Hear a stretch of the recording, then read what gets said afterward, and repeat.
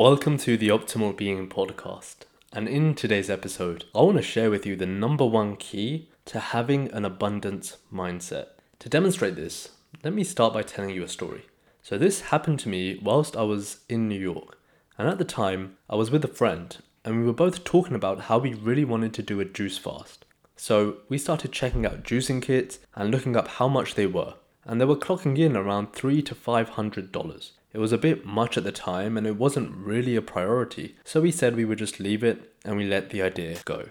Now here's when it gets interesting. The next day, we both went into the city and went past a shop called Juice Press. If any of you know it, it's an awesome juicery, but each juice is around $11 or £8. So we thought, let's just at least get a juice for right now. If we can't do the fast, we can at least make a small effort. When we went inside, the lady had a massive garbage bag filled with juices, more than enough to do a juice cleanse. We asked her, what was she going to do with all of these? She said she was about to throw them all out. We couldn't believe it, so we politely asked if we could have them, and she said yes. We were like, what? She just gave us the whole bag filled with juices. There must have been about 20 in there.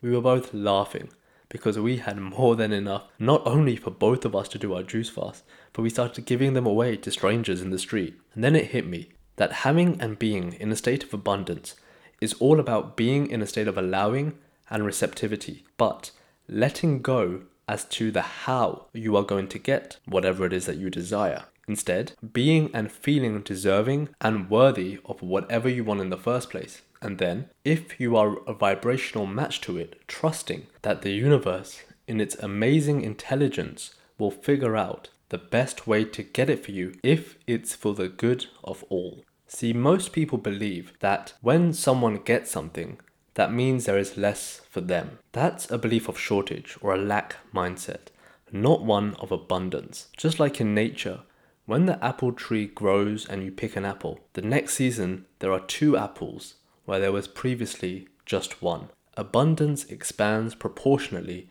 to match desires. Most people believe that in order to get something, this means they have to toil and slave away for a long time before they can get it.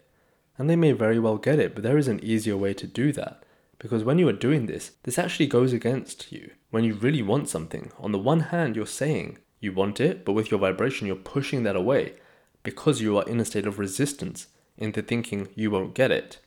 When you learn to let go and be in a state of ease and joy about it, whether you get it or not, you are putting out a vibration which is saying that you are deserving of it, and thus you will then attract that experience in your life. Just look around you. Isn't there more than enough air for everyone to breathe? More than enough sun for all the trees, plants, animals, and humans? More than enough food for every man, woman, and child? There absolutely is. Nature provides an abundance, a plentiful bounty, and you, as part of creation, are completely deserving to receive everything that you desire. If you enjoyed this episode, make sure to subscribe and share it with someone that needs to hear it. It goes a long way. If you want to know how to hack your subconscious to make sure it is aligned with beliefs of abundance, check out theoptimalbeing.com. Thank you for tuning in.